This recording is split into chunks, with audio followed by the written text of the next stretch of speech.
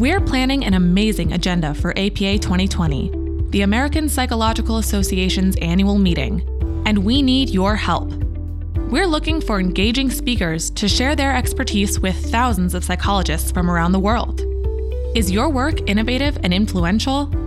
Can your ideas help others solve challenges and advance the discipline? Do you have experiences that will inspire others? If so, we invite you to submit a proposal. To learn more, please visit convention.apa.org/proposals or click the link in our show notes.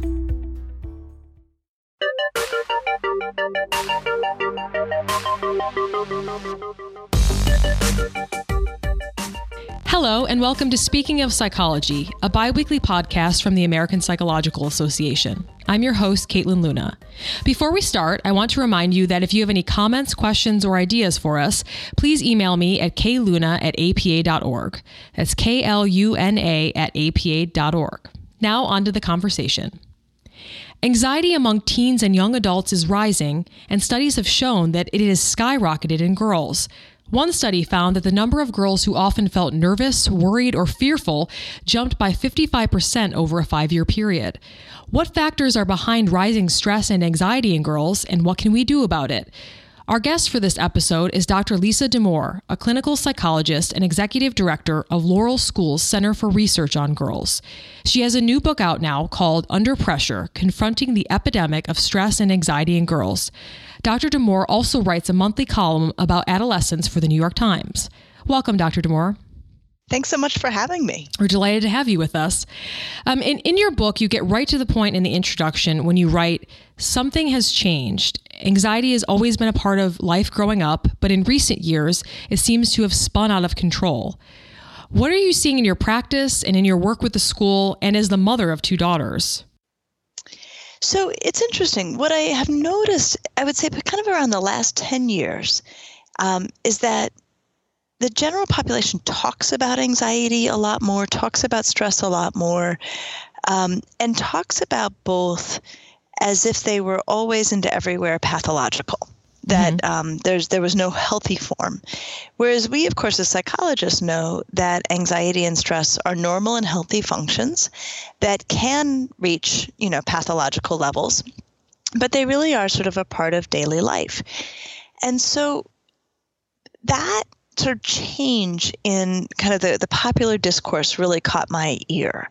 A lot of, girls sort of showing up in my practice or coming to see me at the school where I consult 2 days a week and plopping down in my chair in front of me and saying, I have anxiety.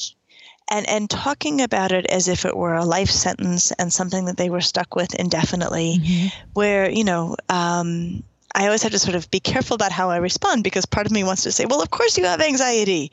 You're awake. You're alive. You got out of bed. And so I do feel like one of the things that has changed is that there is a misunderstanding. And we are taking care of a population of adults and young people, and my focus is especially on girls, who are anxious about being anxious. And my suspicion is that has helped to push the rates up a little bit, because if you're going to feel anxiety in the course of a normal day, which you really are, and then you also feel anxious about being anxious, that cannot, that can't be a good thing. Right. I think there are other factors at play besides the sort of misunderstanding or the disconnect between our sort of clinical and academic understanding of anxiety and the popular culture's understanding of anxiety. I think for girls in particular, over time, we have just gradually added more and more to their plates, but we've taken nothing off their plates. Girls are incredibly good students. They are, really outpacing boys academically. They're, at this point, one statistic is that they are 70% of high school valedictorians. Wow. They're accomplishing things that, in some ways, there's never been a better time to be a girl. There's so many opportunities, so much access for them. And yet, they still worry about how they look. They're still told by the culture to worry about how they look. We still have expectations that girls will be agreeable and polite, go to their brother's soccer games if that's sort of the family program. And I think about, there's boys are doing less well in school than they should, but there are a lot of boys who are doing quite well in school, and they're working very hard. And I just know they're not spending as much time as the girls are worrying about if they look good enough. Mm-hmm. So I think that's a factor among others. So I think there's that. There's the speeding up of the culture thanks to technology. Mm-hmm. I've started to think about it in terms of how much content everybody absorbs in a day now, adults and young people, and that, with sort of 24-hour constant access to basically the whole world and its news updates, we're taking in a lot of information. And I think, I know there are psychologists really trying to sort out how much can we take in a day and still, be operating at healthy levels. So, you spoke a lot about how culture plays a role in the pressures that girls are facing. Can you talk a little bit more about what girls face with their friends, with members of the opposite sex, and, as they're trying to achieve, what sort of messages are they telling themselves?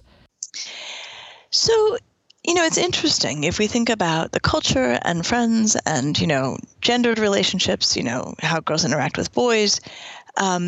There's stresses sort of built into this. And in my work, and certainly in this book, Under Pressure, I try to address these stresses from a few sides. One is to say, look, stress is going to happen, anxiety is going to happen. These are normal, healthy functions. And even when they cross over a line into unhealthy, we're really good at treating them. And this is true. Like there's, I would say that probably a lot of psychologists would agree that if we look at the DSM-5 in terms of the diagnoses that we feel like we've really got a pretty good handle on, I bet, anxiety would be very high on that list. Mm-hmm. And even stress disorders, where, we're getting better and better at managing those. And we actually have more difficulty treating other things.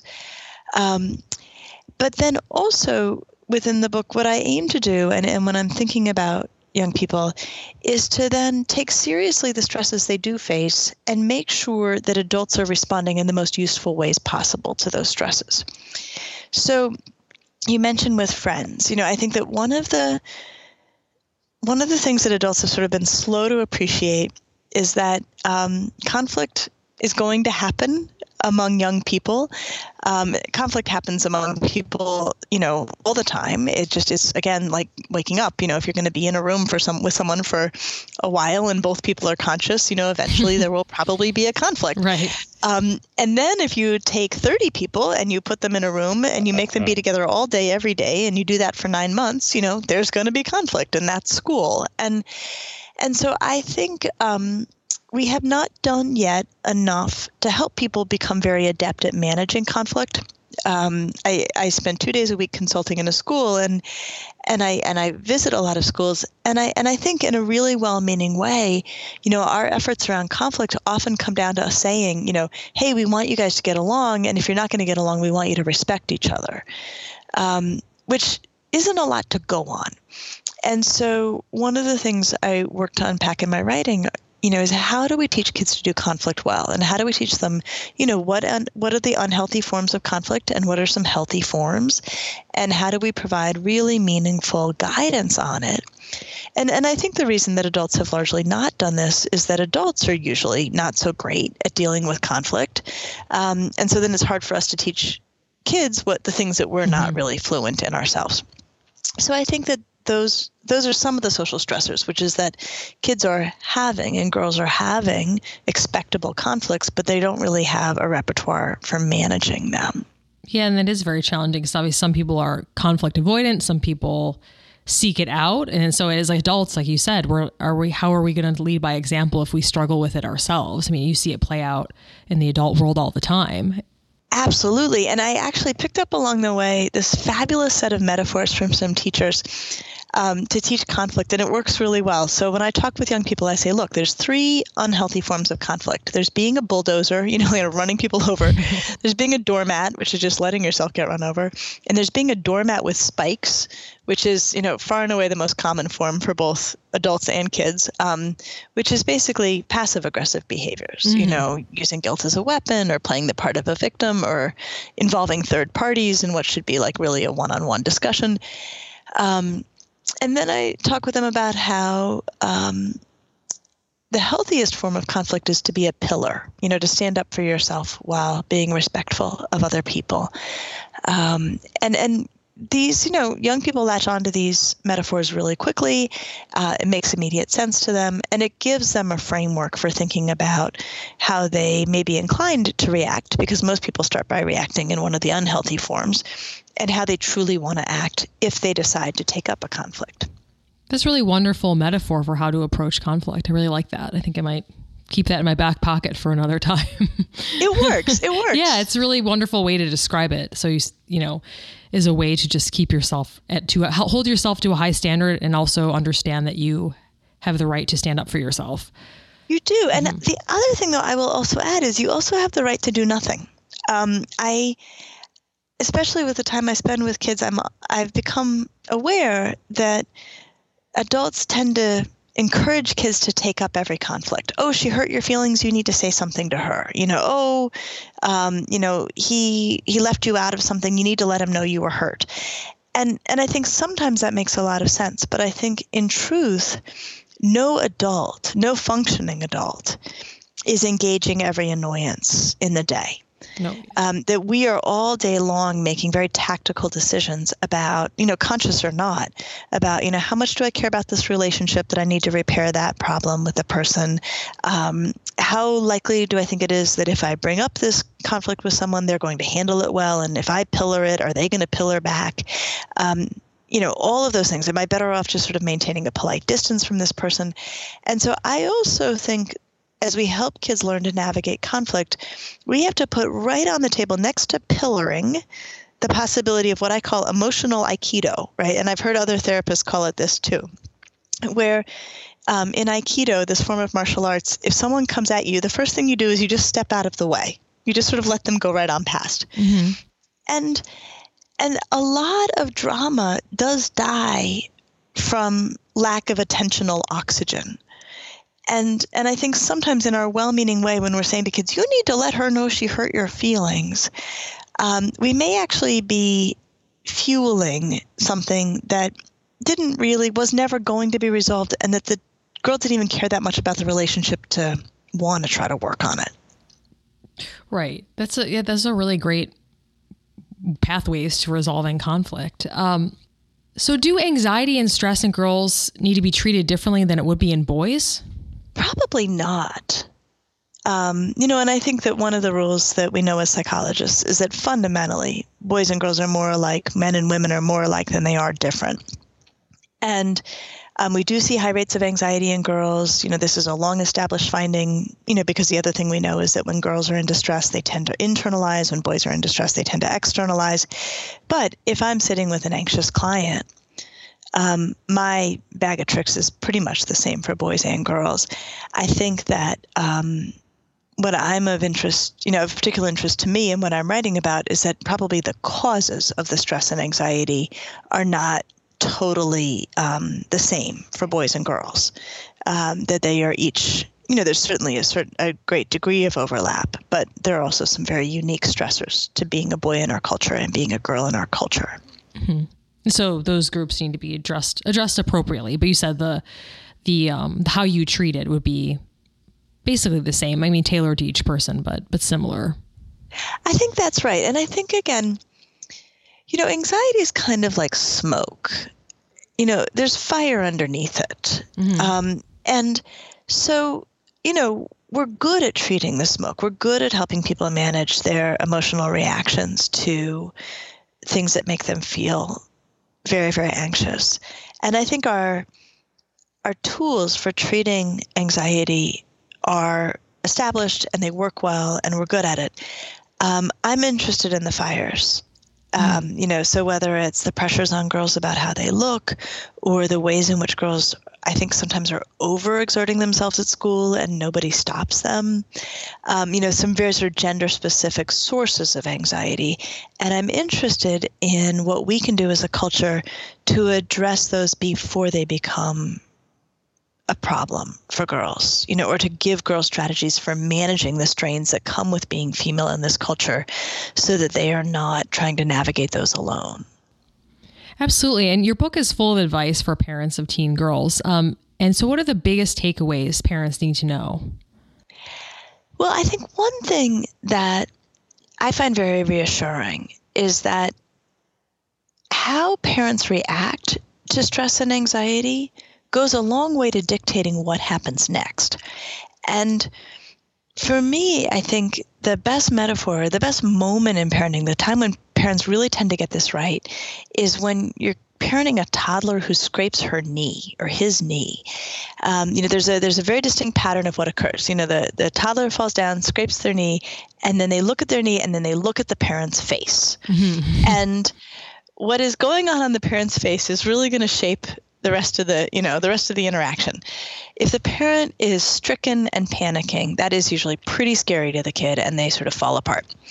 If the parent, even if they are feeling stricken and panicking on the inside, if the parent sort of can maintain their composure and say, "Oh, ouch, let's go get you inside and get you cleaned up," usually the kid's like, "Okay," and sort of takes it from there.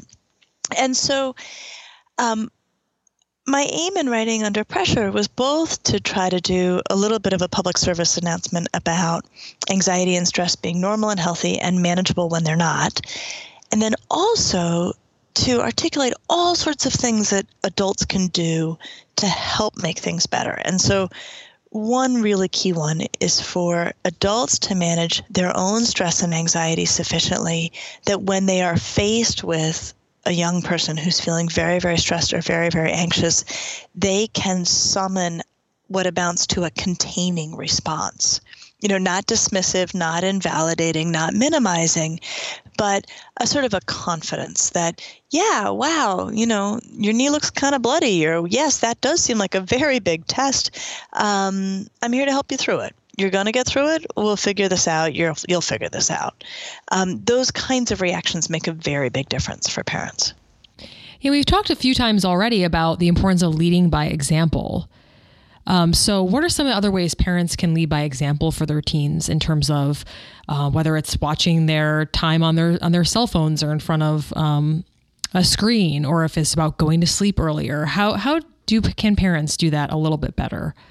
Well, I'm so glad you brought up sleep and technology, because I think, if you said what's really making kids fragile these days, I think one of the lowest hanging fruits, one of the simplest explanations is they just get nowhere near as much sleep as they need. And I think there's also a lot of misunderstanding about how much sleep kids need. Most parents will say, I think they need about 8 hours. That's not actually true. Mm-hmm. Elementary school kids need around 11 hours on average. Middle school kids need about 10 hours on average. And then high schoolers need 9, which is much more than most get. Oh, absolutely. Yeah. Mm-hmm. Right. And, we've studied sleep up, down, and sideways. And we know that it is, the summary headline is it's the glue that holds human beings together. And so one thing parents can do is to model really good habits around sleep, and especially around technology and sleep. So easy fixes or simple fixes, they may not always be easy to implement, are things from as severe as, one of my friends, I love this, has a rule in her house that no technology goes to the second floor of the home ever. And that's where the bedrooms are in their house. Mm-hmm. Other people I know have a rule that no technology ever crosses the threshold of a bedroom at any point in the 24-hour day. That is not allowed. Mm-hmm. Other families, sometimes there are teenagers who do a really good job of studying in their room with their technology. So I think for those families, a really good rule is that's fine. But the second, by a certain point in the night, it has to come out, that it can't stay in the room overnight. So things like that, especially when they're laid down early. I think sometimes it's hard to walk these back if bad habits have been established. Right. Yeah, absolutely. But it's not that hard to convince, a 9-year-old that they cannot take technology into their bedroom. And so I think once that's established, and also when parents model it, and it's funny because I know, and this may be in places where the quarters are very, very close or kids need to be very, very carefully supervised. I know some families make a rule where the parents charge all the technology in their room overnight. They get a power strip and they charge it in their bedroom. And I think this is a great strategy if you really need to know that your kid isn't sneaking out of their room to, get a little extra time. But I would say, gosh, if you can actually model that it doesn't go in a bedroom, that would be my first choice. And that it really is divorced from resting and sleeping and that part of our lives that we do not do nearly enough to protect. And I want to touch on what you said in a recent CBS This Morning interview where you did talk about screen time. And in that interview, you talked about, and I thought this was a really beautiful way to put it, about that limiting screen time is not about deprivation. It's about preserving what's important, whether that's family time, hobbies, sleep, whatever it is. It's about protecting those things and not necessarily about depriving and taking away technology from yourself as a parent or for the teen. That's right. It's interesting. There's a lot of interest in what the data are going to say about how technology shapes childhood or, alters the adolescent brain. And we're psychologists. We know these studies are going to take a long time to come in. They're going to, be pretty murky in their findings. It's very hard to do good longitudinal research that is going absolutely. to pinpoint. It takes time. Yeah. It takes a lot of time. So I sort of feel like, well, while we wait for the data to come in, let's go with what we know, and what we know is that there are essential elements of life that are critical to healthy development in children. So getting enough sleep, hugely important part of healthy development. Having one-on-one, or not even one-on-one, face-to-face contact, learning social skills through practicing social skills, through reading social cues, for, learning how to do that, hugely important. Meals where people are talking, uninterrupted time with people who love you, physical exercise, physical activity is important. And then this we could talk about at great length, but I'll just sum it up. Studying without unnecessary interruption, right? We know everything we need to know about human attention and what it means to disrupt it and how much time is lost, even if you're interrupting yourself, what interruptions do to concentration, what they do to accuracy, what they do to speed of work. So we know all of these things. So I think it's most useful when parents say to to young people, look, I'm not against technology. I am for sleep. I am for, face-to-face conversations. I am for you getting your homework done in a focused, concentrated way. I am for you, being up and about, moving your body. So why don't we make sure all of those things are happening as much as they need to be happening, and then we'll look at the time that's left. And some of that certainly can go to technology. And obviously social media plays a big role in this. And in that same interview, you were asked about what's causing teen depression, anxiety, and suicide rates. And again, I thought your answer was really very interesting and wonderful. You said, simple answers are appealing, but they're probably not accurate. So we need to take a broad look at the issue. Can you elaborate on that a little bit more? Yeah, I think this is where psychologists can sometimes become so frustrated with the media because they want sound bites and pithy little bits. And so, it's so often, you see things where it's like, it's the phones, the reason kids are more depressed, it's the phones, right? And it's so easy for people to sort of bang that drum, but it's not really clear it's the phones, right? We don't really have the data to show that. And I'm not going to say that, the dawn of digital technology is a minor thing. It is a game changer for everybody. But it can feel to me a little dismissive, a little diminishing, not really recognizing the complexity of young people and the complexity of the environments they live in. And, the APA has done fabulous surveys on, what's causing stress for young people.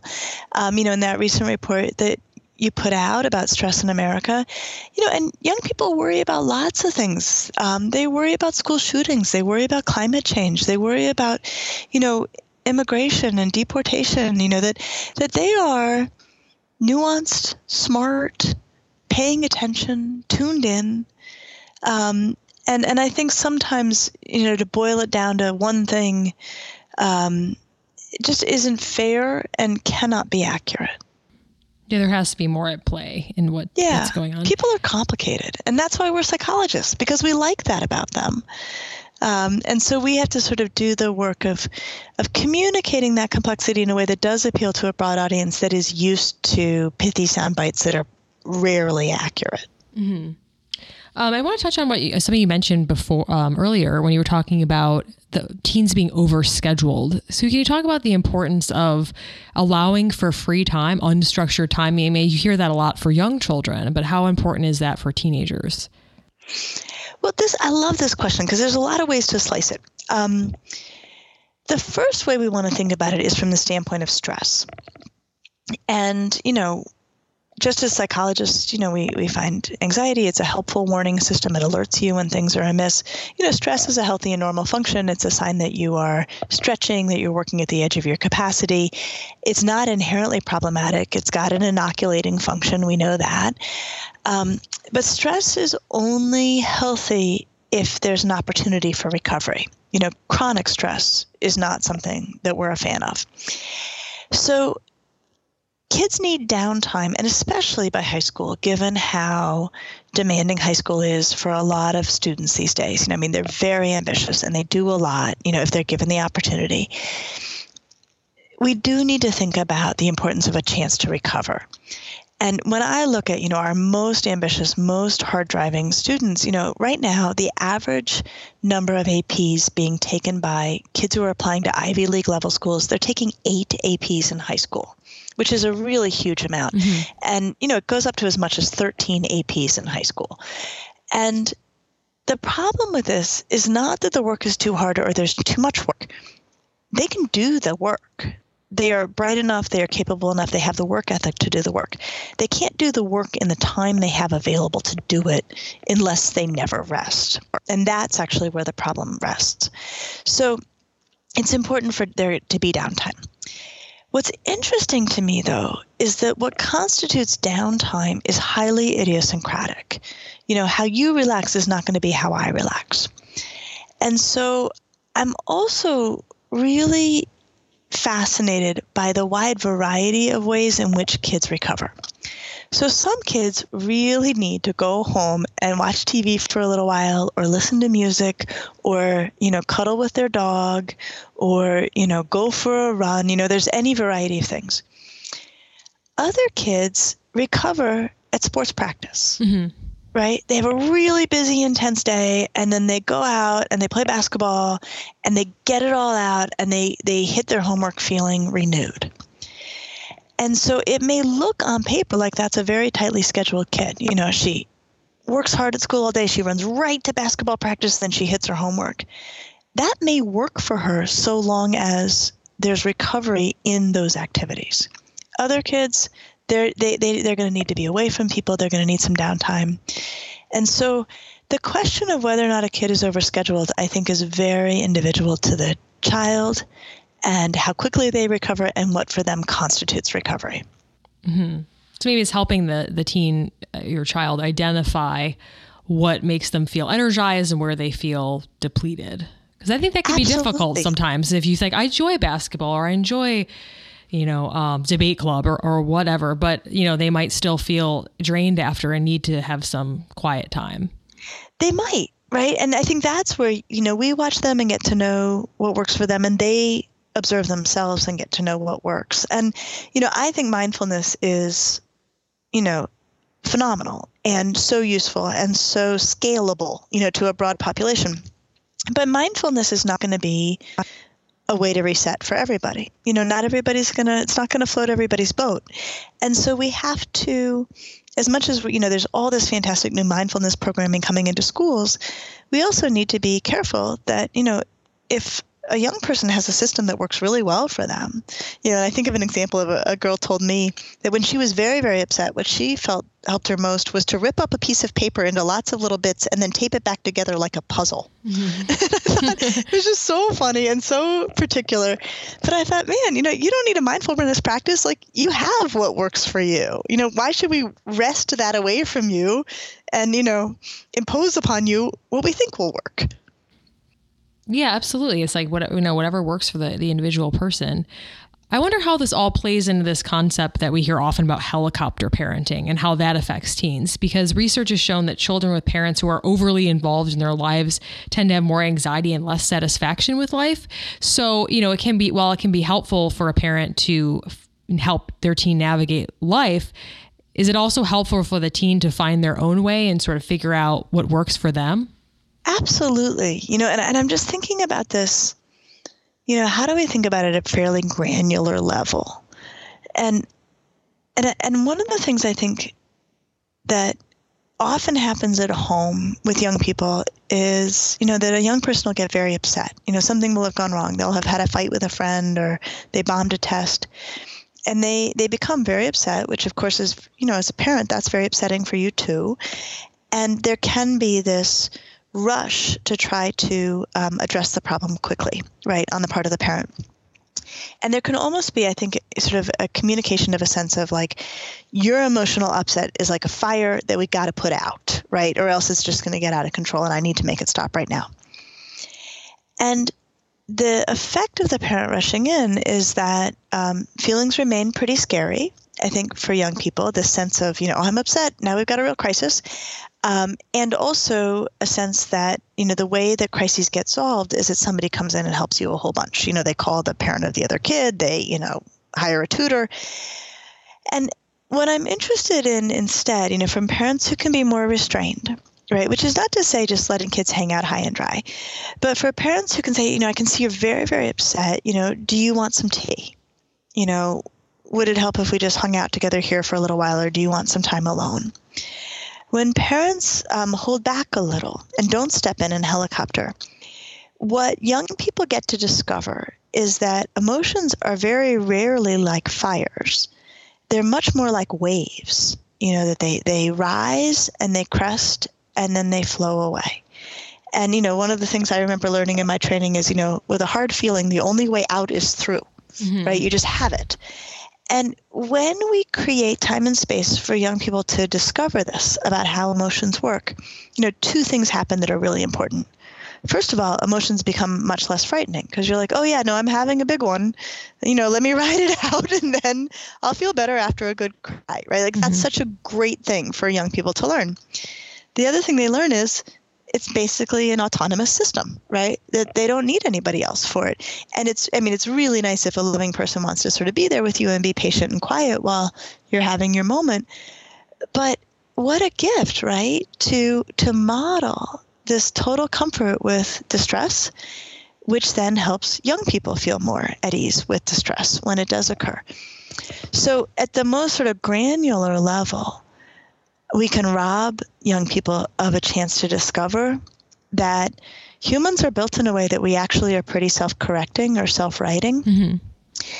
And then we can, of course, take that up many, many levels, to if there's a problem with a teacher, the parent intervening. If there's a problem with an application, the parent intervening, never sort of learning how to self-correct, or that in some cases there's sort of an automatic self-correction that will occur. So how can parents and families help teens embrace stress and realize the difference between unhealthy stress and healthy stress? Well, so the first thing we've got to do is even articulate that there is healthy stress and teach young people that. And I think one of the easiest ways is to talk about stress in the same way we talk about weightlifting, right? That if you want to build muscle, you have to lift weights that are heavy enough to be uncomfortable. And what happens is that when you lift weights, eventually your muscles adapt. They gain strength. And what was difficult becomes easier, at which point, we move you up to heavier weights.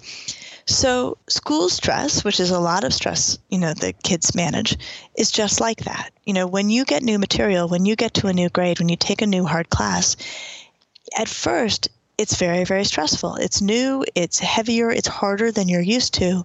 If you stick with it, you will soon adapt. Your capacities will expand.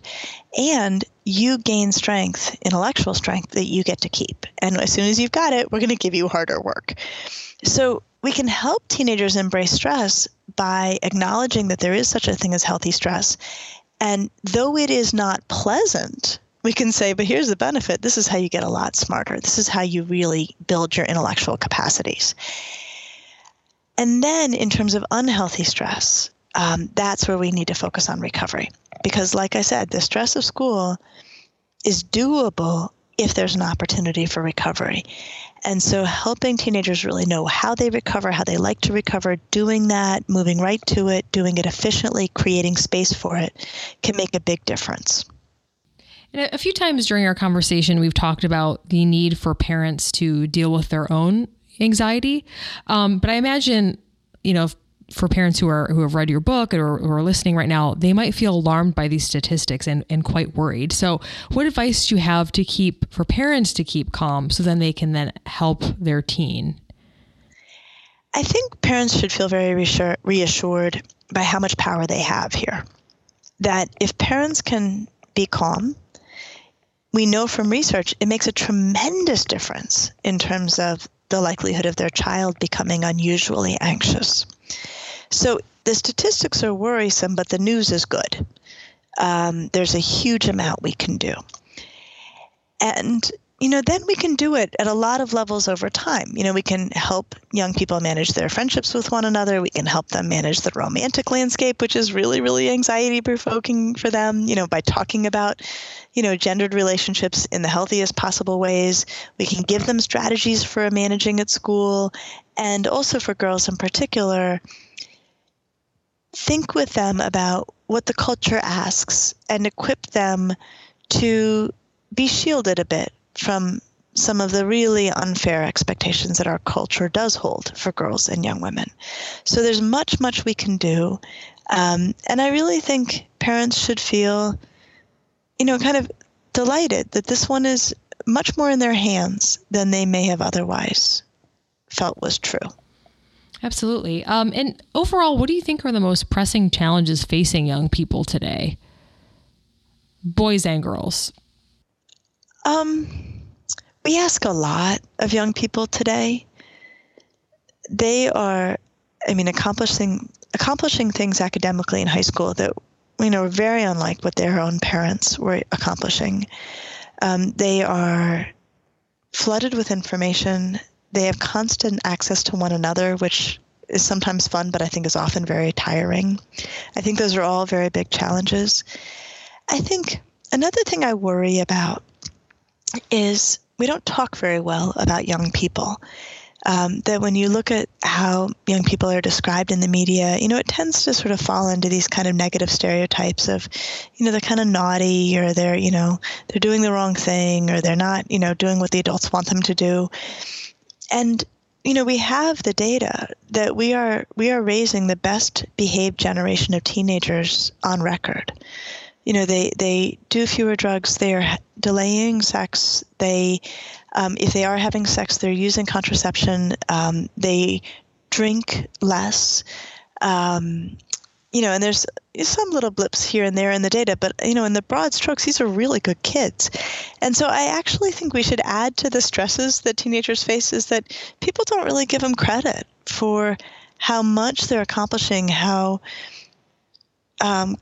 thoughtful they are. And we're often instead focusing on behaviors that, relative to previous generations, this is a really, really good group of kids. Yeah, I think that's really fascinating. If we do give teens enough credit, to obviously they need people to guide them in their lives to make good decisions. But, the theme that's come up in our conversation is the fact that a lot of times teens can figure things out on their own, or at least be given the chance to do that.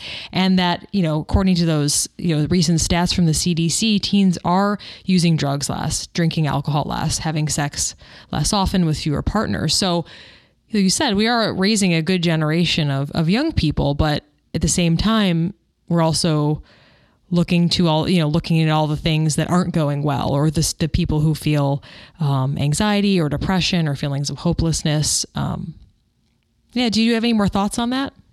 I think kids live up to expectations and kids live down to them. Mm-hmm. And so we never want to gloss over real problems. And there are, worrisome increases in the suicide numbers. And we need to take those very, very seriously. But I do worry how it feels to be a young person who is so plugged into the media when so often the message is that you're broken or you're not doing it right. And I wonder if there can be within that a danger of a self-fulfilling prophecy, a sense that, emotions can so readily be out of control, when in fact most young people manage their emotions really very well. So I think we have to both be vigilant and take very seriously trends that, are moving in the wrong direction, And at the same time, I think, we know so much in psychology about how to take care of people who are suffering, that I would love to think that we get our voice in there to say, there are things we can do, though, and there's ways to prevent feeling unduly anxious. And if you do suffer with depression, we can really treat that, and to continue to advocate for all of the ways in which human beings are resilient and can be helped to be resilient, that it doesn't have to be such a dark story. I want to touch on your column a little bit for the New York Times. I mean, what are the topics that seem to get the best reception from readers? It's such a funny thing. Sometimes it's a really timely topic. I wrote a piece called Parenting the Fortnite Addict. And that piece just got a ton of traction because Fortnite just came up, swallowed a whole bunch of kids before parents even knew what had happened. Yeah. And what was so fun about that particular column, and this is my favorite part about getting to write this column, is that I got to actually unpack all of our psychological research about how video games work in terms of, basically an intermittent reinforcement schedule and various other things, and describe that to a general audience. But then sometimes it's the columns about really timeless issues. So other columns that I've written that have gotten a lot of traction, basically people are just desperate for any help with their teenagers. People want to connect to their teenagers. They like their teenagers. And even when their teenager's great, that doesn't always mean their teenager's being great at home with them. So, in some ways it's easy to get traction with columns on teenagers. But others, take up questions like I wrote one about why teenagers become allergic to their parents, and just that moment, and often sort of 13 is the height of it, where like nothing the parent does is okay.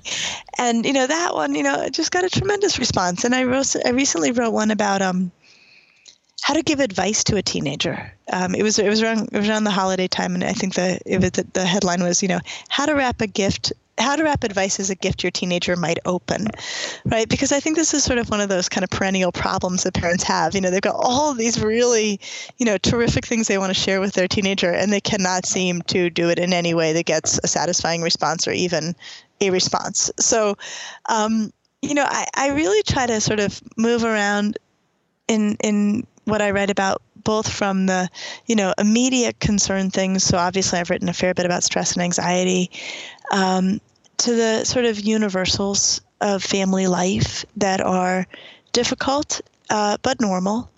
And just to try to really use, the training I got, and to make it available to a broad audience. I think that that's a real thing that, I'm always so grateful to see psychologists writing for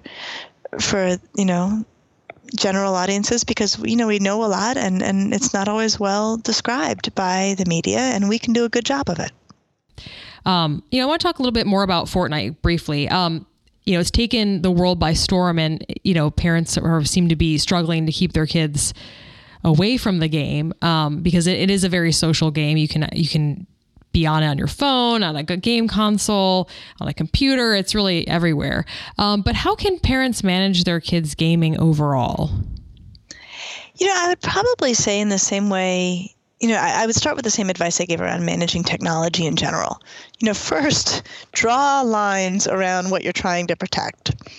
And we have these things, and doing those things, sleeping, studying, being with the family, getting physical activity, those will keep a kid pretty busy if we protect them at the levels they deserve to be protected at. And so start there. So you might even, just to paraphrase again, like you might say, it's not that I'm against gaming, it's that I'm for sleep, so the sleep's a non-negotiable. And then I think, from there, it becomes very specific to families, where they set limits on it, and I've seen families do a whole bunch of different things from, it's only on the weekends, or it's a limited amount of time per day, or, you have to self-regulate, and if you can't, I will. I think there's a lot of different ways for parents to manage it. But we do want to see that kids have variety in their lives. It's just not healthy to just do one thing all the time. And, certainly there are kids who really get lost in gaming. And that's a moment where the parent needs to find a way to insist on some variety in terms of how their time is spent. So all is not lost. No. Some of the articles I was reading, it seems like the parents are just kind of throwing up their hands or just at their wits' end. I don't know what it was, but I think it's important, like you said, just to, all is not lost. There are still boundaries that can be set, and, maybe phrasing it not a deprivation, but what you're gaining from limiting screen time. Absolutely. Yeah. There are things that have to happen, and gaming is not one of them. Well, thank you so much for joining us, Dr. D'Amour. I really appreciate your time. Thank you for having me. Great to be part of your show. If you've been a longtime listener or are new to our podcast, please consider giving us a rating in iTunes. And if you have time, write a review. We'd really appreciate it. Also, as I mentioned at the top of the show, we'd love to hear from you directly. So if you have any questions, comments, or ideas to share, please email me at kluna@apa.org. That's KLUNA@apa.org. Speaking of Psychology is part of the APA Podcast Network, which includes the podcast APA Journals Dialogue about new psychological research and progress notes about the practice of psychology. You can find all our podcasts on iTunes, Stitcher, or wherever you get your podcasts. You can also go to our website, speakingofpsychology.org, to listen to more episodes. I'm Caitlin Luna with the American Psychological Association.